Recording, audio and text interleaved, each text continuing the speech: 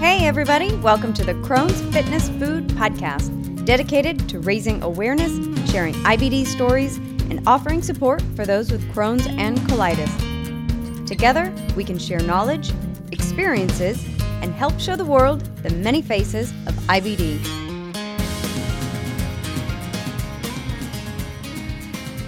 Well, hi everyone. Thank you for joining me today for another episode of the Crohn's Fitness Food Podcast.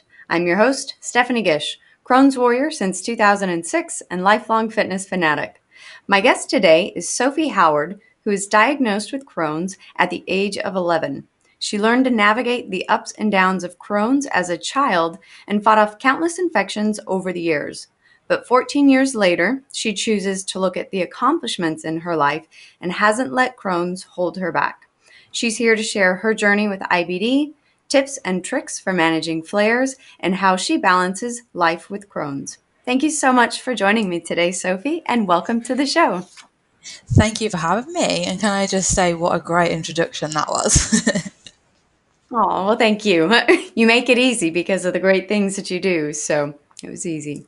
Oh, perfect. So, as I like to do with all of my guests, why don't you start by sharing your Crohn's story, a little bit about your first flare-ups and how you eventually got your diagnosis? Certainly. I'm a big believer in trauma being a Kickstarter for something such as IBD and, something that aggravates the disease. When I was born, actually, to sort of give you a bit of background, I was actually born with a mild photosensitive epilepsy.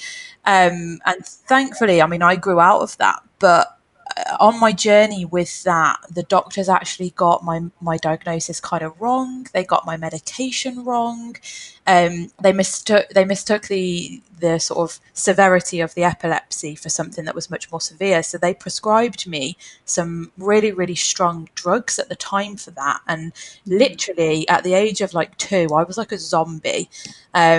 It was not a great time, and I would completely sort of zone out, and I would completely miss parts of my day. It was like the strangest thing ever. Anyway, to cut that short, my parents sort of fought it. We saw another doctor, we got correct medication, and that was that. And a couple of years later, I grew out of that.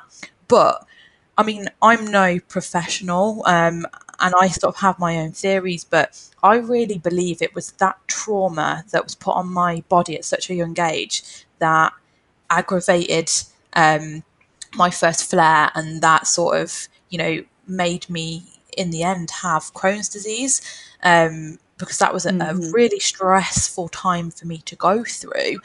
And I sort of believe that my Crohn's started at that point, but kind of sat dormant for a while. So, I sort of got cleared of the epilepsy, had a clean bill of health, or so we thought. But then a couple of years after that, things got a little stressful. I can't really pinpoint exactly what it was. I think probably school and just life in general.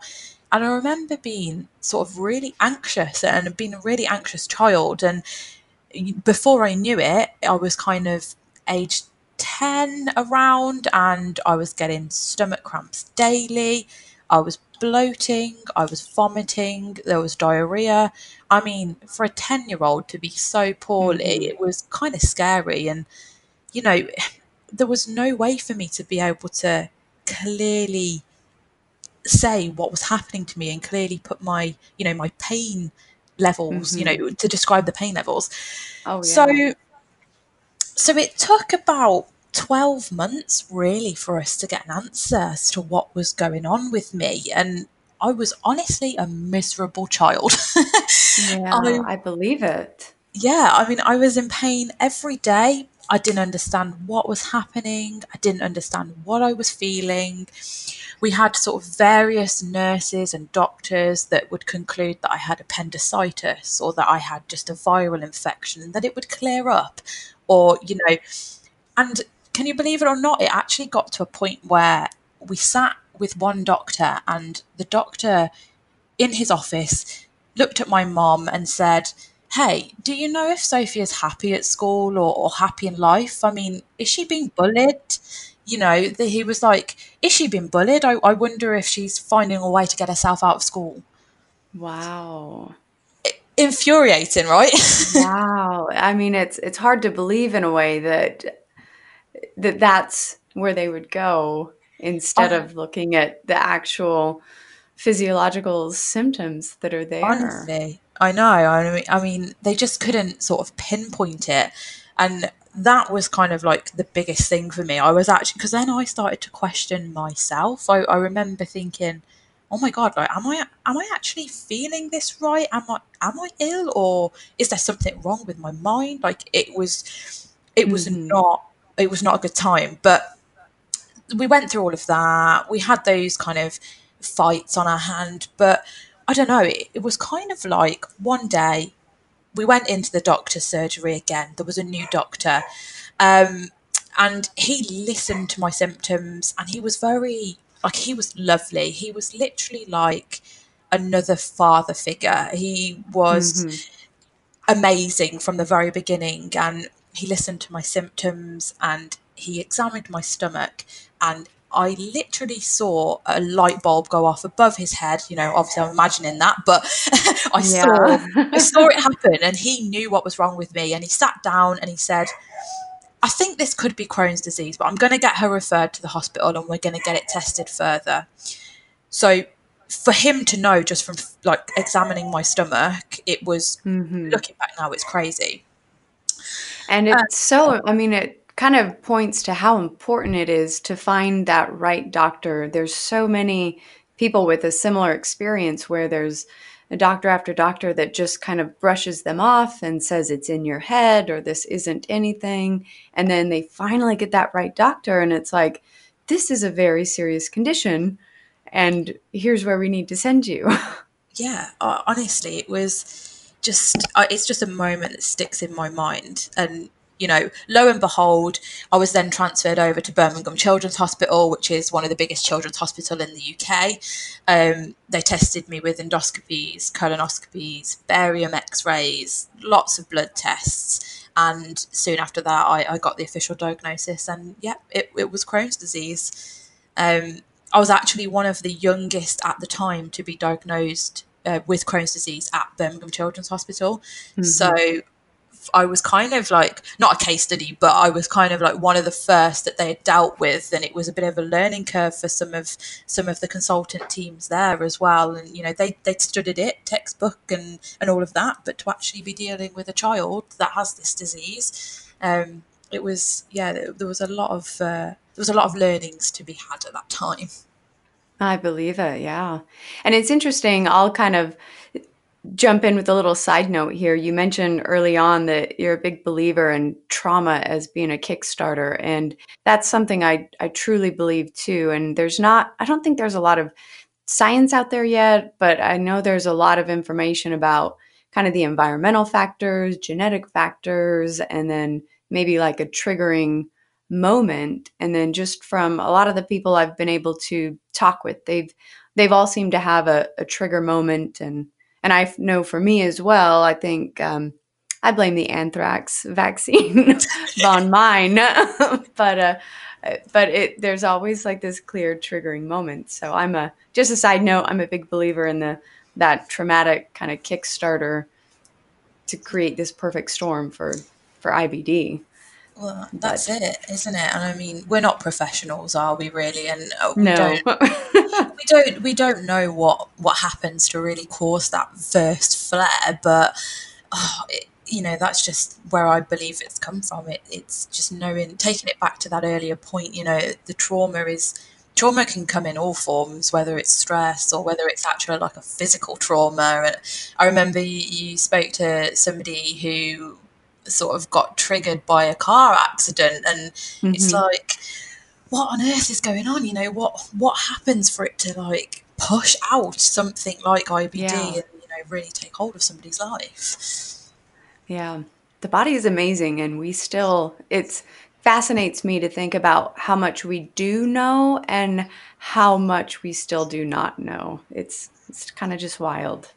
Isn't it? And everyone's so different as well, and you just can't. There's no one right answer for everybody. It's so frustrating. Exactly. So tell me a little bit. It sounds like you were about 11 years old. They finally get you a diagnosis. What was it like after that? Did they get you on some treatments? Were you able to find remission, or did it continue to be this kind of up and down battle? Yeah, so I mean, it continued to be a bit of an up and down battle, but the very first medication that they put me on was actually azathioprine and prednisone. So I was on steroid treatments from very early on. Um, it did kind of work after probably nearly 12 months or so of beginning to take these two drugs. They started to have a bit of an effect. I think it took some time for my body to get used to what we were Mhm. sort of putting into it. And yeah, it was about 12 months worth of hospital visits, lots of blood tests, and then I really started to get into a better place. They also put me on infliximab infusions as well. So I'd be having, even more time out of school to be able to go and sit and have my infusions. Um, to be honest, the time is a bit of a blur. I kind of try and think back and be like, okay, what actually happened at that time? But I don't know. It's just a blur of hospital visits and my panicked parents all the time, not knowing what's happening. Mhm. But I believe it. we got through it in the end. So do you feel like you've finally, after all these years, do you feel like you've finally gained some control over Crohn's? Did you get to a good spot in finding a management that works? Well, I think I did. So it was about 12 months after initial diagnosis to get myself into a sort of a healthy place. And then once I did get myself into that healthy place, we kind of managed it as best we could. And mum would change up my diet and she'd try and, make sure I was looking after myself as well as possible, really. She was always making sure I was drinking plenty of water, and even when I didn't want Mhm. to drink water, trying to rebel as a child. Um, Mhm. but we got into a place where I was relatively healthy. I'd be fighting a lot of infections all of the time, so I would get colds all of the time. I'd get chesty coughs. I'd get tonsillitis after tonsillitis, and it was. I think we were just told that it was just part and parcel of having IBD. That this is, we are suppressing Mhm. your immune system, so you are going to get infections. You've just got to deal with it. And I think being told you've just got to deal with it, I did, because there was no other option. So, Yeah. I'd be ill all the time at school, and if anybody had a cold at school and they came near me, the next day I'd wake up and I'd have the cold, and it was one of those. So we got myself into a relatively healthy place. Had lots of ups and downs with infections, but I guess as I started to get into my teenage years, I relatively actually felt really well, and I kind of felt like, I know it sounds really bad, but I felt like I didn't have the disease. And Mhm. I think it was very easy for me at that point, being, growing up as a teenager, getting into my teenage years, wanting my independence.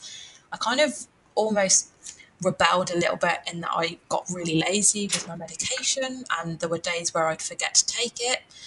And because it didn't affect me, I didn't get sort of really, really ill. I didn't Mhm. go into sort of major flares from not taking my medication. I was like, oh, I don't have the disease anymore. This is great. I can live my life as normal and not take any medication. Well, Mhm. that's silly, isn't it? Because didn't I learn that later on? I was about, how old? So I got to about 19, and I had my second major flare at about the age of Mhm. 19. And it was horrendous. I was in hospital for 6 weeks, nil by mouth for 6 weeks. Wasn't allowed to eat. We had to, rest my bowel, and it was, oh man, I learnt my lesson. It's funny that you not funny, but it's interesting that you say that because honestly, I have felt like that so many times over the years where I start feeling so good and then all of a sudden I feel like maybe I don't have this Crohn's anymore and I can just be like everybody else and eat what I want and do what I want. And then I'll get lazy with my diet or things I do to manage it. And then all of a sudden it's like, nope, Crohn's will remind me that it is still there. Exactly. And Exactly. as much as we would wish it away. So you had your second major flare, and then did you get back on track and find yourself back into a good spot again? Yeah, relatively. So my second flare came between but in the summer between my first year of university and my second year of university. So there was a lot going on anyway, and it was quite a stressful time again, Yeah. really. And yeah, I just made a decision that as I got myself better, I went straight back into second year, threw myself straight into my university work, but I completely secluded myself from social events. I didn't go out, I hardly drank. I was really careful with my diet for a length period, for a period of time afterwards. And I kind of lost out on sort of the university life, if you like. It was just what I had to do for myself to make sure that I wasn't going to have another flare up again. And I mean, I've not had another major flare since then. So, touch wood, and, hopefully I stay as I am right now. But again, there are, the ups and downs. I'm still getting the infections, and I'm still, getting ill to a point where actually I have to take a few days off work because I just need my own rest. But Mm-hmm. relatively right now, I'm doing well. That is good. So I want to jump back a little bit to something you said. You had mentioned that when you were a child that your mom would help change up your diet and kind of figure out different foods for you to eat. And so I'm wondering, we all know how individual food is with IBD. So tell me a little bit about your journey with food and how Crohn's has affected what you eat, and do you have to watch what you eat now being in a pretty good spot? So talk a little bit about that. Yeah, definitely. So really, to be honest, food has never, well, I've found it's never really been a trigger for me. I've always been pretty lucky I'm in, jealous. wow, I know. I've always been pretty lucky in that actually I've never been, well, also or I feel I've never been triggered by food. For Hmm. me, it's always stress. Yeah. But as I say, mum would help me change up my diet, and that was because when I was first diagnosed, we didn't know anybody who had Crohn's or who had colitis or anything similar. We were literally the first people in our little village that we live in. We have no family with history of it, no friends who have history of it, or their families that have history of it. So it was very much a learning curve, and we did a lot of, well, my mom did a lot of reading up on Crohn's disease, and she read that food is one of the biggest triggers, and maybe you should look at your diet. So that's really what she tried to do with me. But yeah, we would keep food diaries, and we would write down everything that I would eat and put down symptoms if we thought that anything caused these symptoms. But nothing really came of that. I I just, yeah, I can pretty much eat what I want to eat within reason, of course. Yeah. Um, Hmm. but in terms of specific trigger foods, I haven't actually found a specific trigger food. So, you know, what I do find helps is if I feel like I'm potentially going into a bit of a flare, I'll do a low residue diet just to give myself a bit of a rest. I drink lots of water so that I help flush through all of my food and help my digestive system in the best way possible. Um, but yeah, it's just one of the, it's really odd because I know a lot of people who really struggle with food, and they always say to me, "Oh, how is it that you manage your condition and you don't have to cut out any foods?" And I'm like, I honestly don't know. I can't tell you. I guess I'm lucky in that respect. Yeah, luck of the draw. But you're not lucky in that you still have the Crohn's, and you mentioned stress is your major trigger. I know it's a big trigger for a lot of us. And you do have a blog, which is crohnswithme.com.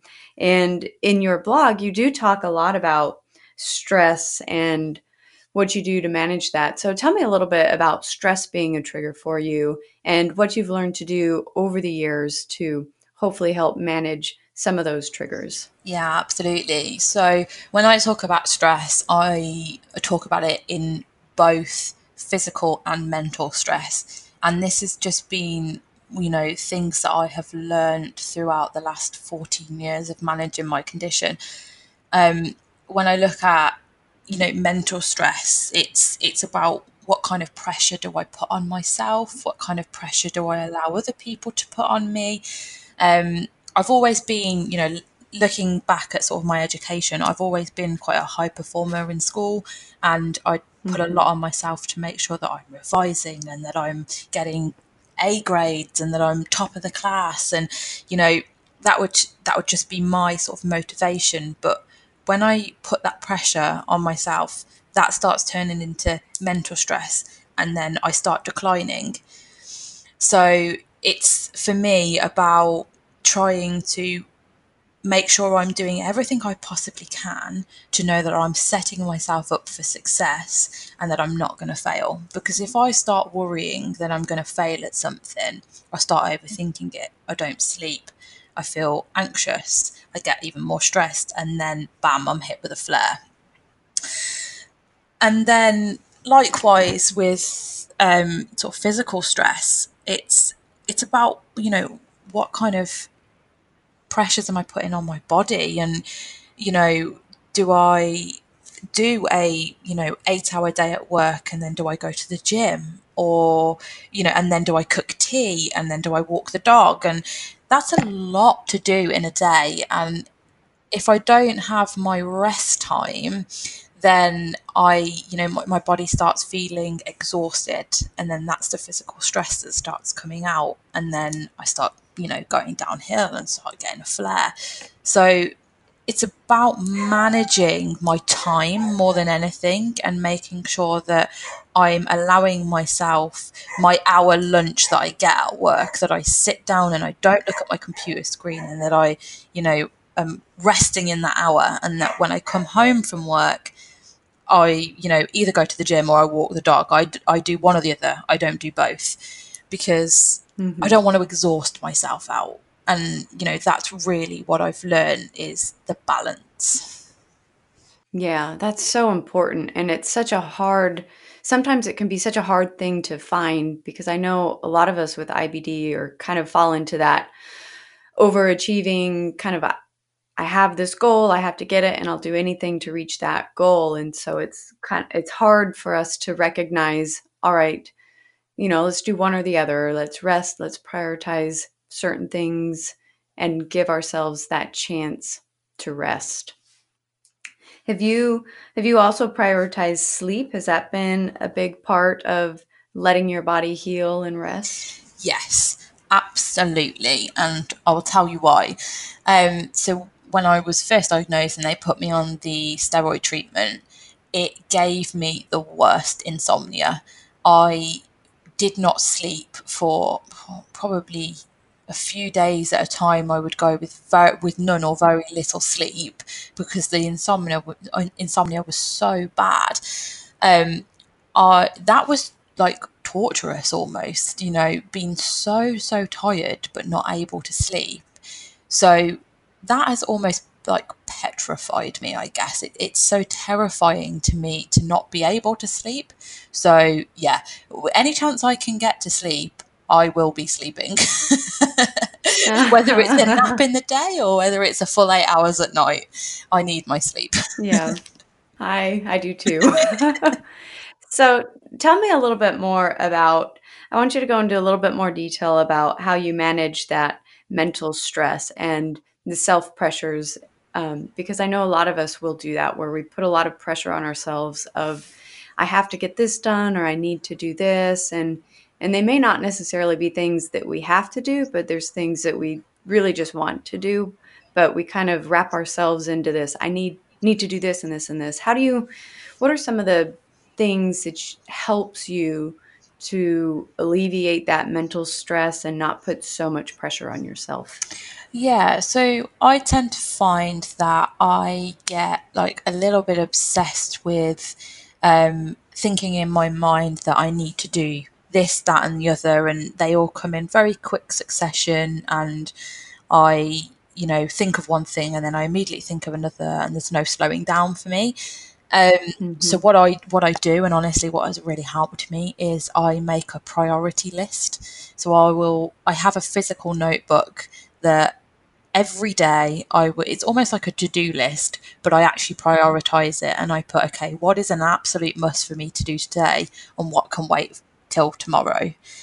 And I use that to make sure that I am, really looking after myself and not putting too much pressure on myself to get things done. And I guess I've had to learn that things don't need doing immediately, that things can wait. And you've just got to allow yourself to be able to, let those things wait and only do what is absolutely necessary at that time when you think of something. You know, I think I really learned this when I was going through university and then on to my master's degree. And it was, I did a part-time master's degree while working full-time, and I just could not do everything. It was impossible. So I really just had to learn to, battle with myself, to shift my mentality from you have to do everything now and it has to be perfect. Actually, take a step back. Let's draft something first. Let's think about it first, and then, write it up, or then go and do whatever you need to do. Just don't put pressure on yourself to do it all in the moment, because it's just not going to work, and it's going to be, it's not going to be enjoyable. Right. That is such a good tip and reminder. And honestly, as you were talking about it, I'm sitting here thinking, I wish more people without IBD would have that same mindset, because I know even when I go in to work every day, there's so many times where I feel like people operate in this panic mode of get this done now, get this done now. Like this has to happen immediately. And it's like, no, it doesn't. And I think that's one thing that IBD has really taught me as well, where it's like, I don't have to do everything right now. Things can wait. And I wish other people that didn't have IBD would have that mindset. Well, that's the thing, isn't it? And if everybody goes into that panic mode then manifests itself in a form of stress, and it's not good for anyone. At least not good for us with IBD. It's really not at all. So tell me a little bit about your work. So you travel a lot for work, and you're going not just, local travel, but you're traveling all over the world. So, and it's also one of your passions, I believe. So tell me a little bit about some of the things that you've discovered over the years that makes travel easier for IBD, and especially how you deal with some of those longer international flights, which can be stressful on the body and mentally as well, too. So talk to me a little bit about how you balance IBD and travel and get that all into a good place. Yeah, definitely. So this is like actually my favorite topic to talk about, because I just am obsessed with travel. I just really have the travel bug. So I'm like, any chance I can talk about it? I love it. And you've been all over the world. I think you just came back from like New York City. You've been to San Francisco. You've been to Iceland. I think you said Santorini. So you literally go all over the world. Yeah, definitely. And not all of that is for work. Some of it is, for my own holiday and, my own retreat. But I mean, travel has always been something that I wanted to do ever since I was younger. I remember, on career days at school, I was like, I want to be an air hostess because I want to travel everywhere and it's so glamorous. Well, that never manifested. And to be honest, I'm kind of glad that it didn't. But it's just always been, a passion of mine to get out and travel. And really, I sort of fell into my career that I'm doing now. And the first sort of flavour of travel that I had was I went over to Chicago and did a show over in Chicago. And that was just me. That was just me absolutely putting myself into the career and kickstarting it, and thinking, okay, I need to do more of this because this is amazing, being able to fly everywhere. Mm-hmm. So that was my first trip, and then in the year after that, again with work, I went to Mauritius, and I've also been to Reykjavik in Iceland, and then most recently New York and San Francisco. Um, so my tips for managing travel with work, especially, is honestly is Mm-hmm. pack as little as possible, because Mm-hmm. I find it so much easier and so much more sort of less stressful if I have everything with me in a cabin case that I have on me at all times. I don't know I don't know why, but if I have a checked for holidays it's a little bit different, but when I'm working, if I have a checked bag, I just get really anxious for some reason that it's not going to turn up, and I'm not going to have my work clothes, and I'm not going to have this, that, and the other. And it just doesn't, I don't know, the stress just gets too much of trying to plan what I'm going to wear for work, what I'm going to take for work, because I need to represent myself. This is an important trip. Mm-hmm. I've got people to impress. So I kind of put on my professionalism and think, Mm-hmm. I have to be the best version of me. So if I have everything that I need in my cabin case that I keep on me at all times, I know that that's not going anywhere, and I've got everything that I need, and I'm so much more at ease.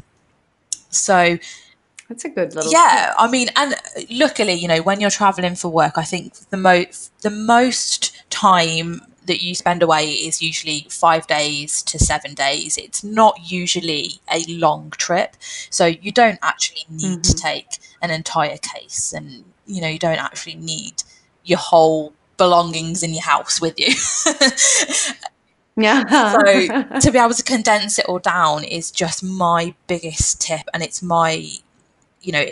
really where I see helps me to be in a better place when I travel.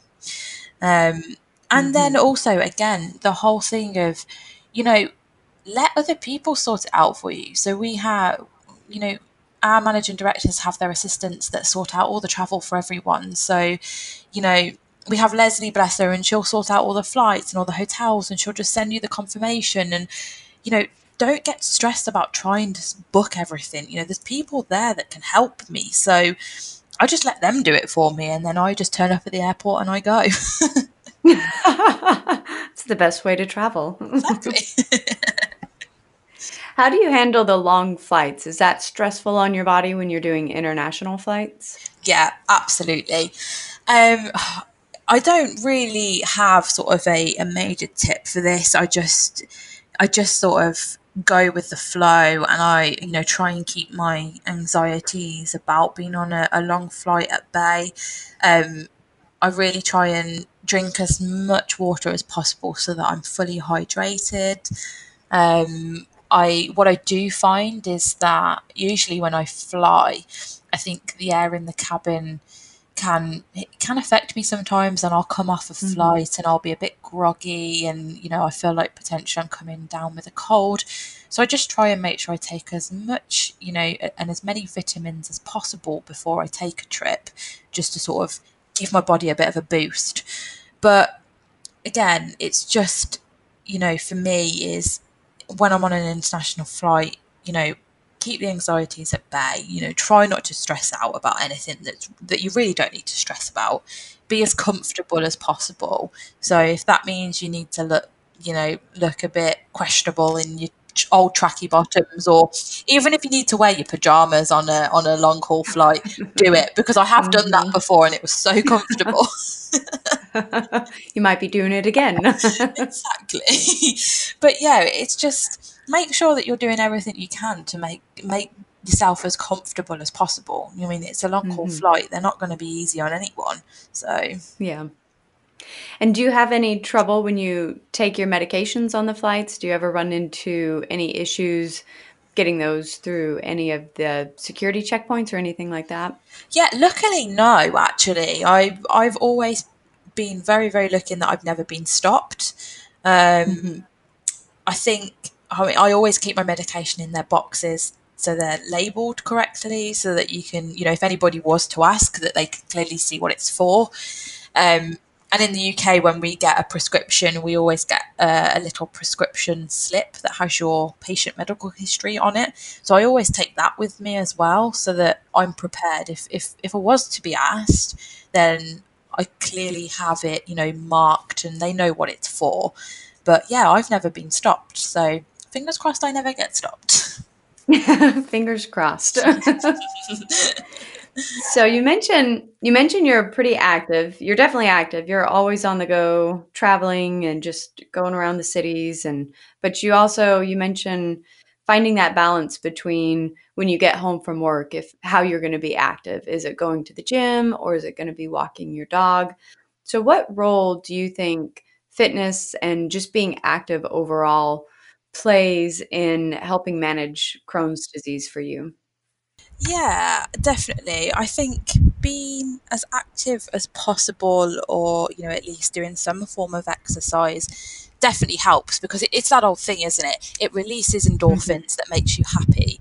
So, where possible, being able to get yourself into a place where you can exercise and you can do things to um, get yourself into a fitter state to be able to manage any kind of flare. I think it's always a good thing, but I don't put too much pressure on myself to do it, because honestly, I've pushed myself in the past to try and get fit. I wanted a six pack and Mhm. I wanted muscle and to be toned, and it almost put me into another flare doing that. So, because of the physical stress that I was putting on my body. So it's really about finding the balance and what works personally for you, um, as to how far you push yourself and what your body Yeah. can handle.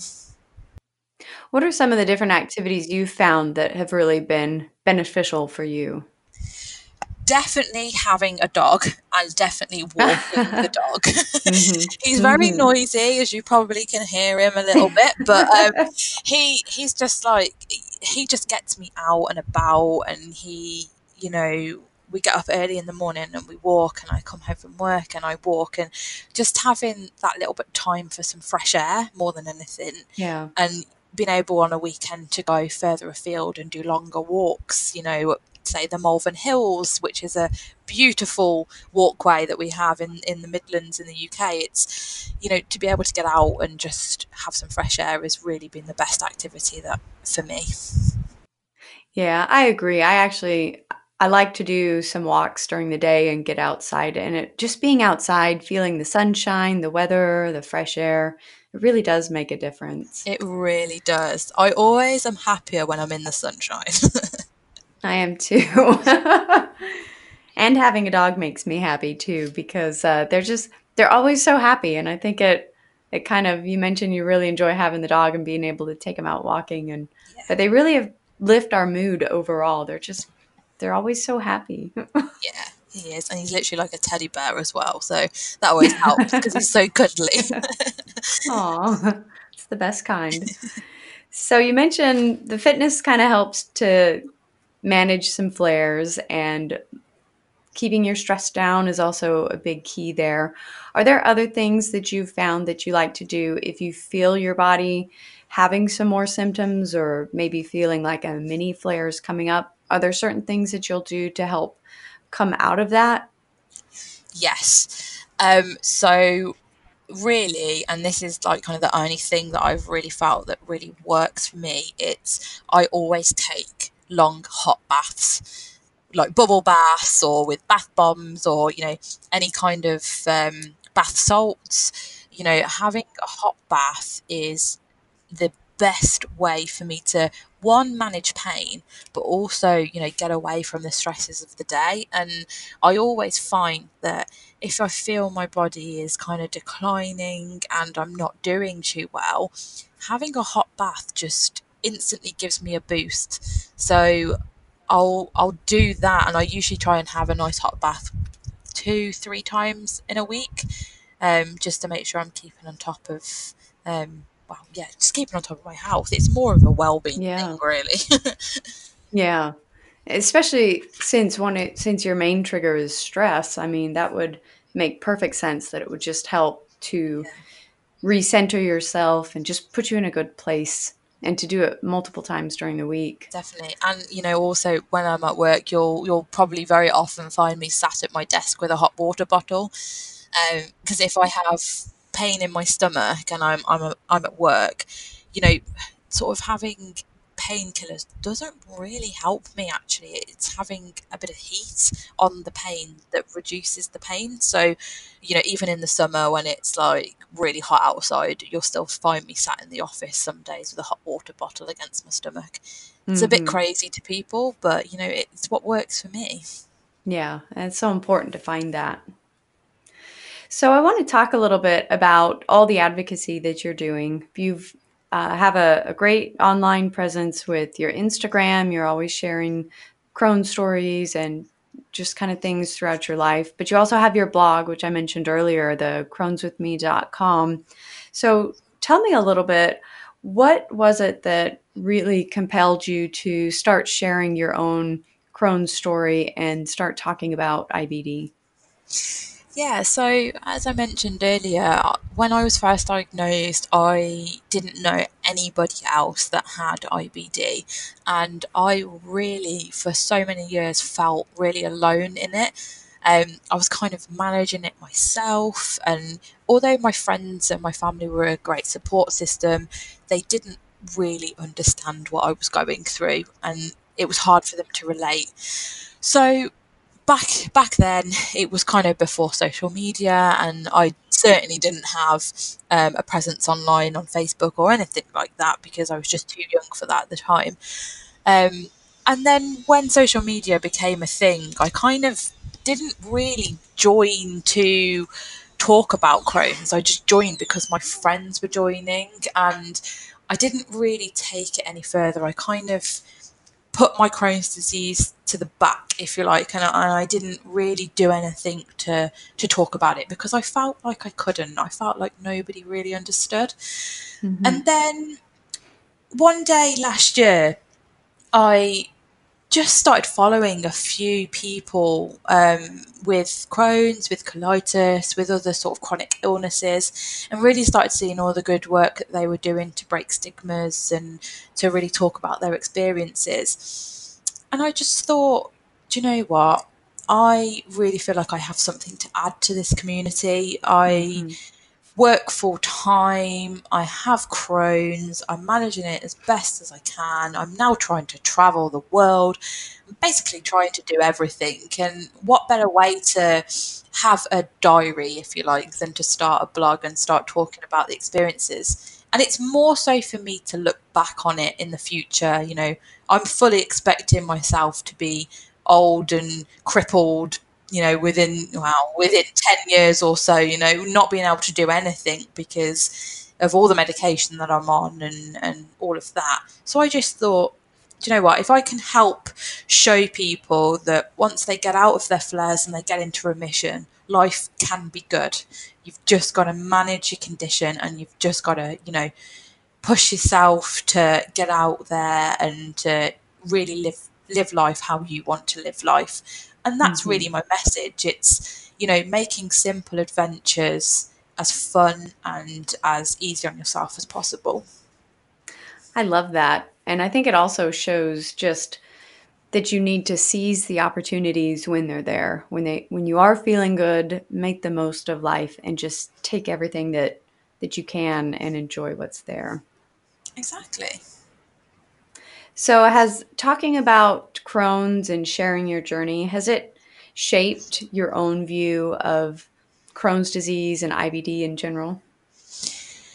Yes, definitely. I think it has made me more aware and feel more able to be open. I mean, I've always been pretty open about my Crohn's disease with my friends and my family, and I've always been pretty good at sort of explaining how I'm feeling. But also at the Hmm. same time, used to be very aware that I didn't want to seem like I was moaning or that that's all I was talking about, because they just didn't understand. But now I'm part of this amazing community where everybody is talking about their experiences daily.